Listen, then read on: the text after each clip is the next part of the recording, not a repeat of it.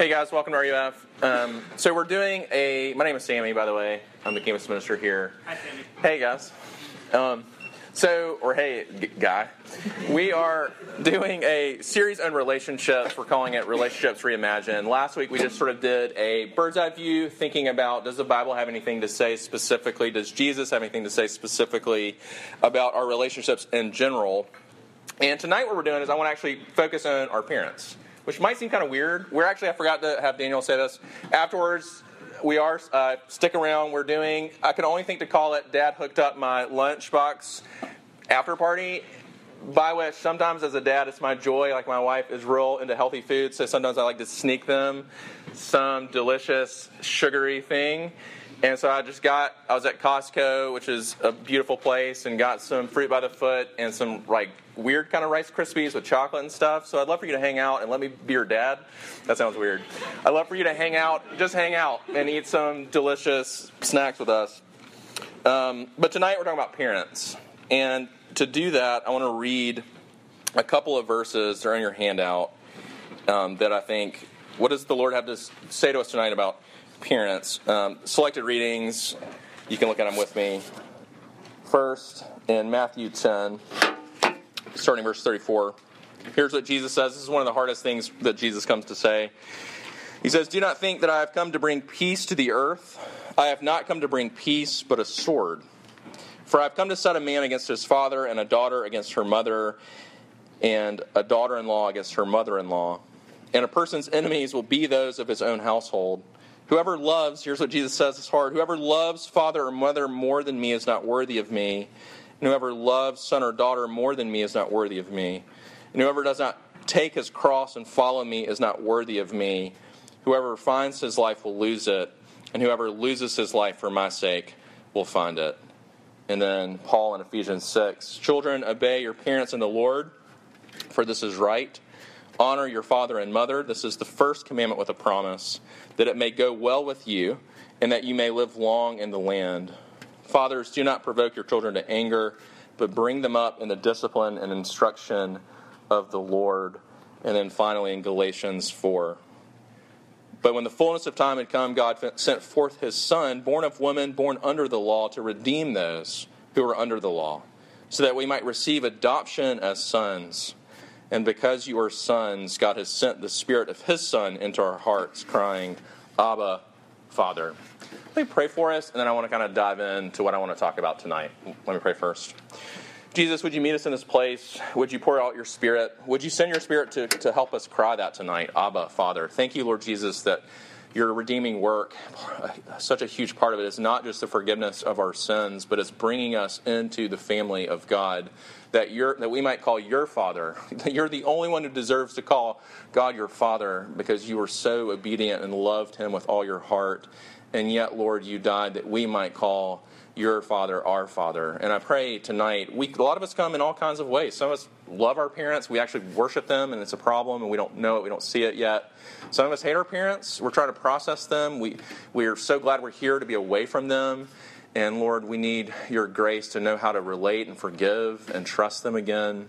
Lord, we come in all kinds of ways with all kinds of parents tonight. Would you be the one who comes and not just shows us the hope of the gospel to make right our relationships with parents, but also would you show us your Abba Father heart toward your children, toward us. We pray these things, Lord Christ, in your name. Amen. So I want to start tonight with some words that have become some of my favorite words from America. One of America's most foremost poet. This work of art is some of the most brilliant writing that I've seen in the last 2-3 years.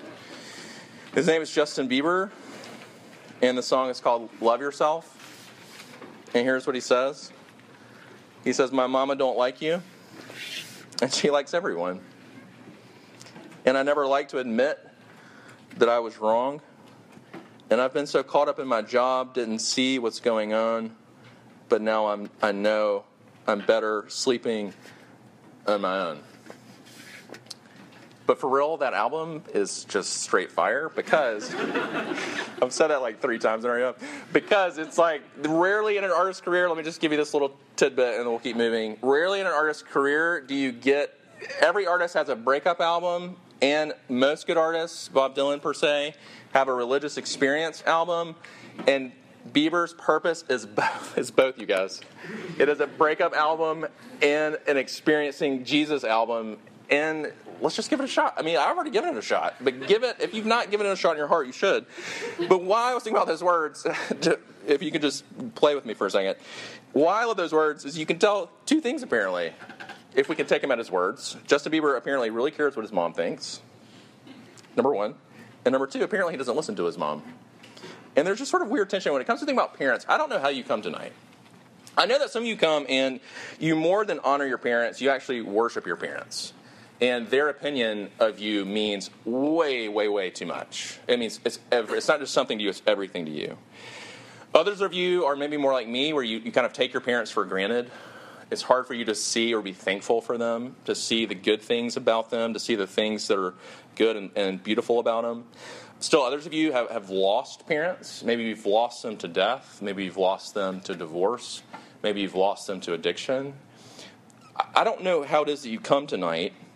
The reality is for us, though, is that however we come, whether we worship our parents or whether we have a hard time even being around our parents or whether we just miss our parents, I think God has something to say to us that's really, really profound. And wherever we come, he calls us to honor them. We know that's really clear. We heard it in Ephesians 6. If you've grown up in the church, you've heard it maybe your whole life. Honor your parents, honor your father and your mother.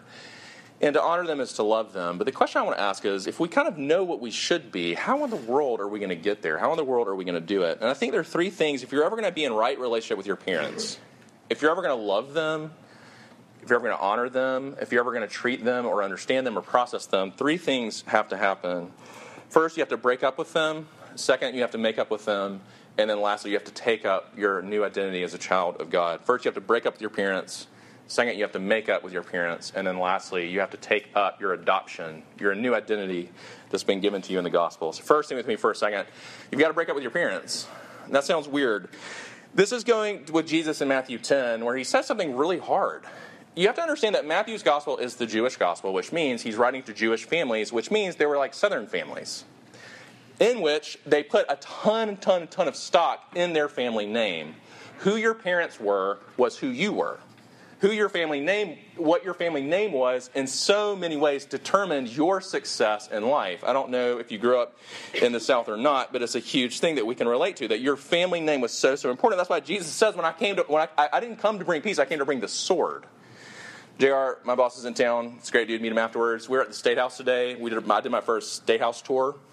One of the things I didn't know about the State House is when they do session on the Senate side, they bring this huge old sword and they lay it down in front of the chambers and it turns the lights on. And the guy was saying, why the sword?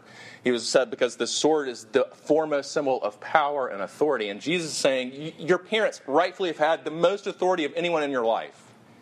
From when you were a baby, they had physical authority over you.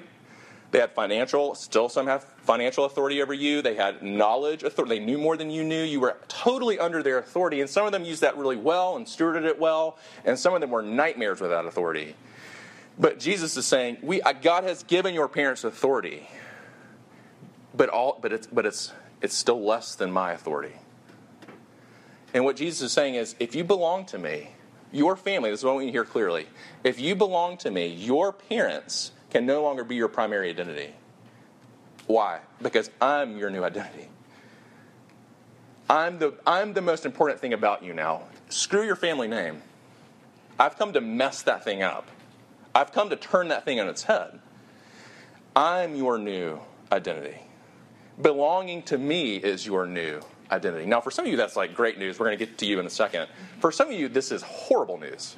Because your identity is still your family. This is what I was thinking about today. So I grew up, from as young an age as I could be, my parents, my grandmother especially, instilled in me from as soon as I could talk or understand the English language. This is what they would say. They would take me to our family house in Maysville, South Carolina, this beautiful old 200-year-old house that's actually in the National Historic Registry. And they would sit me down and they would say, Sammy, this is the conversation. You need to understand something really important about yourself. Do you know who you are? This is a true story. You are the fifth descendant of the General Thomas Sumter the Gamecock. This is my grandmother, Harriet Tisdale. Her mom was a Sumter. My mom was a Sumter. He was her third great-grandfather. He's my fourth great-grandfather. He is your fifth great-grandfather. And they would give me this, we have all these pictures of, us with these Thomas Sumter reenactors. We would, go to all these things. There's this picture when the state dedicated a sign on a highway in South Carolina. Me and my family were there by the sign, went in the paper. I would go to school, and literally this was the first thing I felt burdened to tell people. I would, grab them in a corner and be like, hey, do you know who I am? I don't know if you know this. I am the fifth great-grandson of General Thomas Sumter. And they'd be like, who? It didn't matter. But for a long time, I didn't know what to do. That was my identity until I'm in seminary. I'm doing the historic thing. I read his biography, and I learn about him that every Sunday, there was this little Baptist church in Statesburg, South Carolina, and he would have the congregation sit, and he would be ushered into his front row. And I almost threw up on the page because that dude didn't love Jesus. I'm not Jesus.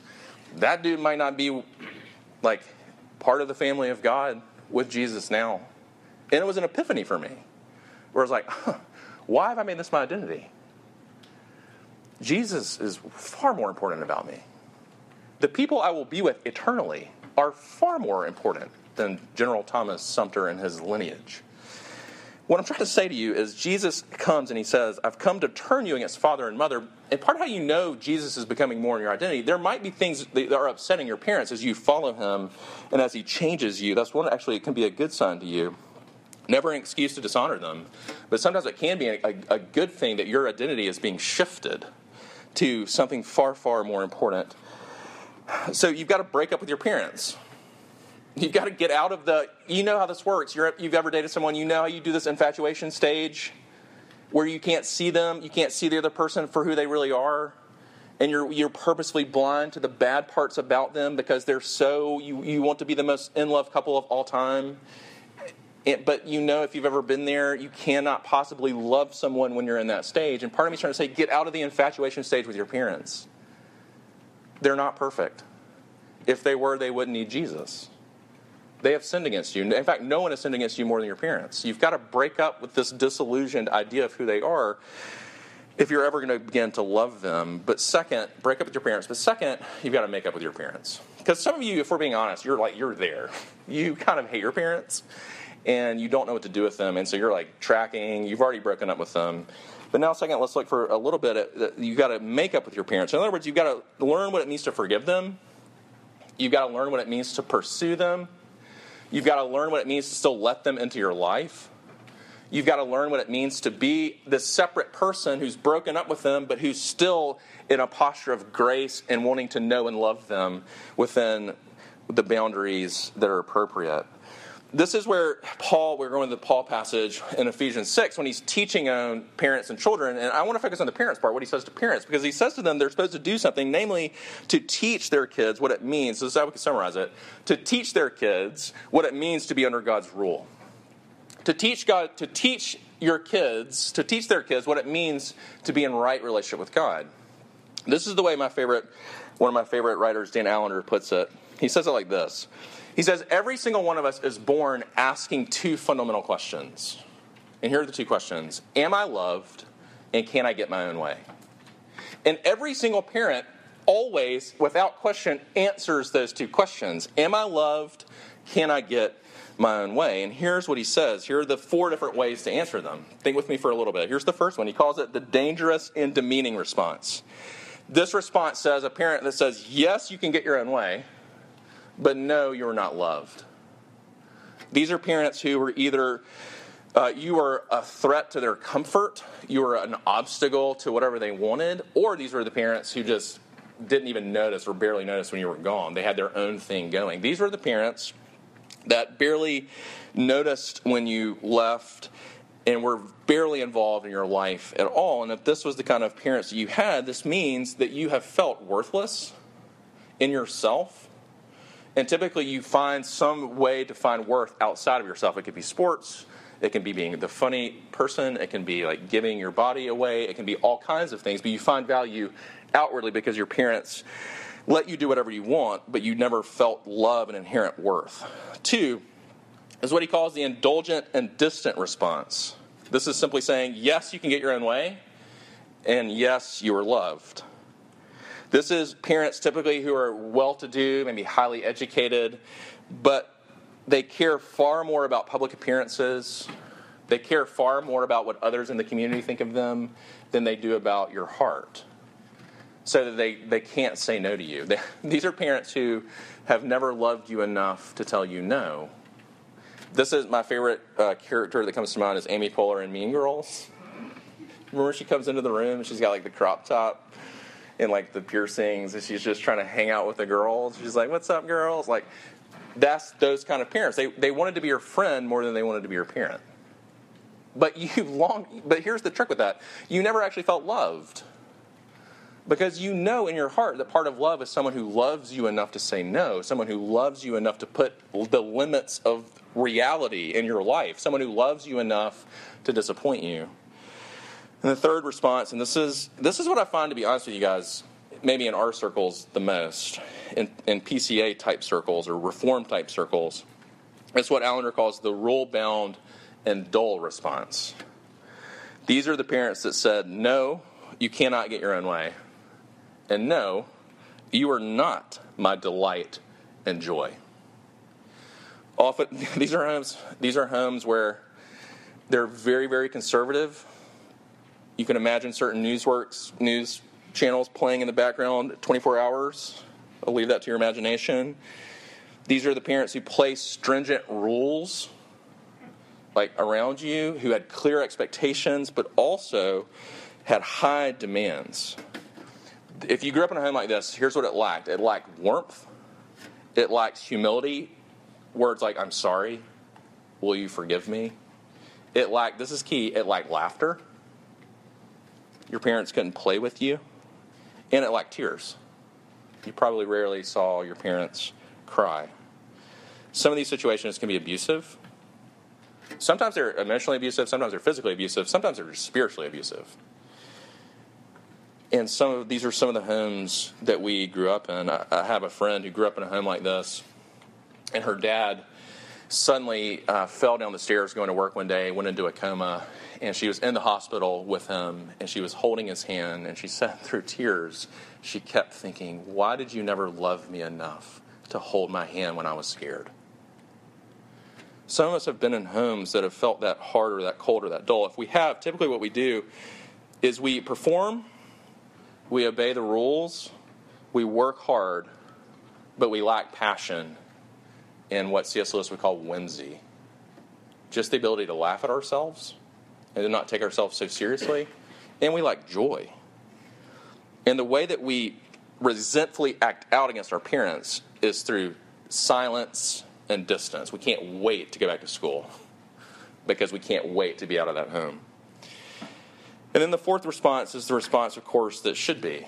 It's the response of strength and delight. The response that says, yes, you are loved beyond belief. And no, you cannot get your own way. We know intuitively this is how God loves us. We're going to get to that in a second. But just stay with me for a minute, because part of how you make up with your parents, I want you to stay with me. Part of how you make up with your parents is to say two things. Number one, you long for this. You long to be loved this way. I hunger to be loved this way. This is why when I watch Finding Nemo with my kids, I'm weeping at the end because I see a fish and I think, I wish I had a dad like that went to the depths of the sea to find me, to take me home. This is why I found my wife woke up one morning and she's watching the story. Have you watched the story of Derek Redmond? You've probably seen it on Facebook. You just don't know his name. Derek Redmond, he held the British record in the 400. He won gold in the World Games. He won gold at the European Games. He's set to race the 92 Barcelona Olympics. The gun goes off. He tears his hamstring. Everyone's shooting past him. He's crying. He's limping along. You've seen this probably. Out of the crowds, his dad comes. You seen this? His dad puts his arm around him. Go watch this and try not to cry. Actually, go watch this, and let me give you some names for counselors, because we believe in counseling a lot in here. We'll talk. So here's the dad, and he just, you've seen it. He limps. He just walks with his son to the finish line. And I wake up and my wife is like the bed is wet. She's been crying so hard. Then I watch it and then I cry. Why? Why? Because that was a dad that said, yes, you were loved, even when you place last, even when you don't win gold, even when you're disqualified from the race. Yes, you're loved. And no, you cannot quit. No, we're going to finish this race. And you and I long for that. But can we just say that sometimes in our longing for that, we put unfair expectations on our parents? Because here's the reality. Your parents can never give you that. Your parents have not ever given you that perfectly. And can we just admit, before we get super pissed at them and say, forget them, can we just say that this is a basic tool to think through all relationships? Can we just say, this is not the way you've loved your friends? Have you always been there for your friends? Have you never used your friends? Have you never ignored your friends? Can we just say that part of loving your parents has to be seeing their brokenness, but that's part of breaking up with them. Part of making up with them has to be seeing your own brokenness. That maybe you're putting unfair expectations on them, and maybe we can just be honest for a second and say, we all need Jesus deeply. But then the last thing I want you to see, if you're ever going to be able to love your parents, is we need to see that God, this is how God loves us. This is the last thing I want you to see, is you begin to take up your identity as a child of God. Every religion sees God as creator and ruler, but one of the things you have to understand that's unique about Christianity is it says God is not, he's those things, yes, he's the king, but he's more. He's a father, and in fact, he's a father who loves you and I so much that he was willing to give up his only son that we might be brought into the family. We have a father through Jesus who is not afraid to tell us no because he loves us and wants us to grow. We have a father who we can do nothing to make disown us. We have a father who, even though we are as fickle as a Facebook maybe, that let's just be honest, that's our level of faithfulness. His faithfulness is as constant as the sun and the moon and the stars. We have a father through Jesus who the Bible says in Zephaniah breaks out, he loves you so much that he breaks out in singing over you. Can you imagine your dad right now when you go home breaking out in song over you? That's how God is. We have a father who the Bible says is like a nursing mother. It's a weird image. And he says, even though a nursing mother who cares for their baby might forget to feed their child, I will never forget you. We have a father who the Bible says is that parent. This is one of the images I love. Is that parent who has a tattoo of his children's name. And it's in a place where everyone can see. It's in his hands. We have a father who through Jesus deeply, deeply loves us. But here's what I want you to see, and this is the Galatians passage, is that this isn't just something you have by virtue of being born. This is something that Jesus actually won for you.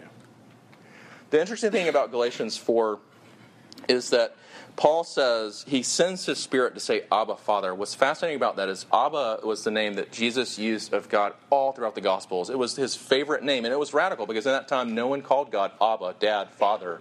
Jesus does almost every single time except one in the Gospels. And it's at the cross. And at the cross, as Jesus is giving his life, he says, not Abba. He says, my God, why have you forsaken me? And I want you to see part of how you can claim Jesus' Father as your Father is Jesus was orphaned by our sin, that you and I might be brought in as the children of the grace of a God who loves us so much that he gave his one and only Son. I'll close with this. There's a story that I was reading this past weekend that was of Chelsea Russell. She and her family were out in Lake Powell in Utah, and they were swimming in this lake. And their 2-year-old fell into the water, and Chelsea dove after the 2-year-old, but the boat had drifted a little ways away, and so as they were trying to save this 2-year-old who was beginning to drown, Chelsea Russell lifted the 2-year-old over she lifted her child over her head and just tread water and kept him up above the water long enough for the boat to get there, and they put her child under the boat and saved his life, but in doing so she drowned, and she died.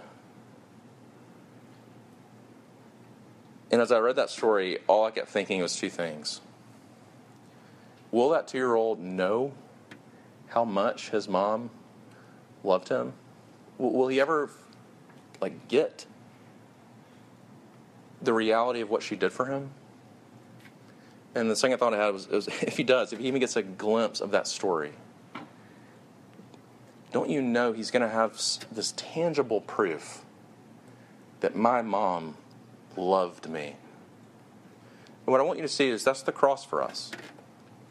The cross is the place that Paul looks at in Romans and says, if you ever doubt his fatherly care in your life, if you ever doubt that he knows what he's doing right now, if you ever doubt why he gave you the parents that he gave you, all you need to do is look to the cross and see a God who tangibly, freely gave up his son, that with him he might graciously give us all things. Let's pray together. Jesus, would you help us to see this about you, that we might in turn forgive, love, move toward our parents? Would you help us? I don't know where we are with them, but would you? Some of us need to call them, to text them, and just say thank you. Would you forgive me for being ungrateful to you? Some of us need to break up with them, to not go home this weekend, to establish community here. Would you help us in so many ways? Meet us by your Spirit. We pray these things, Lord Christ, in your name. Amen.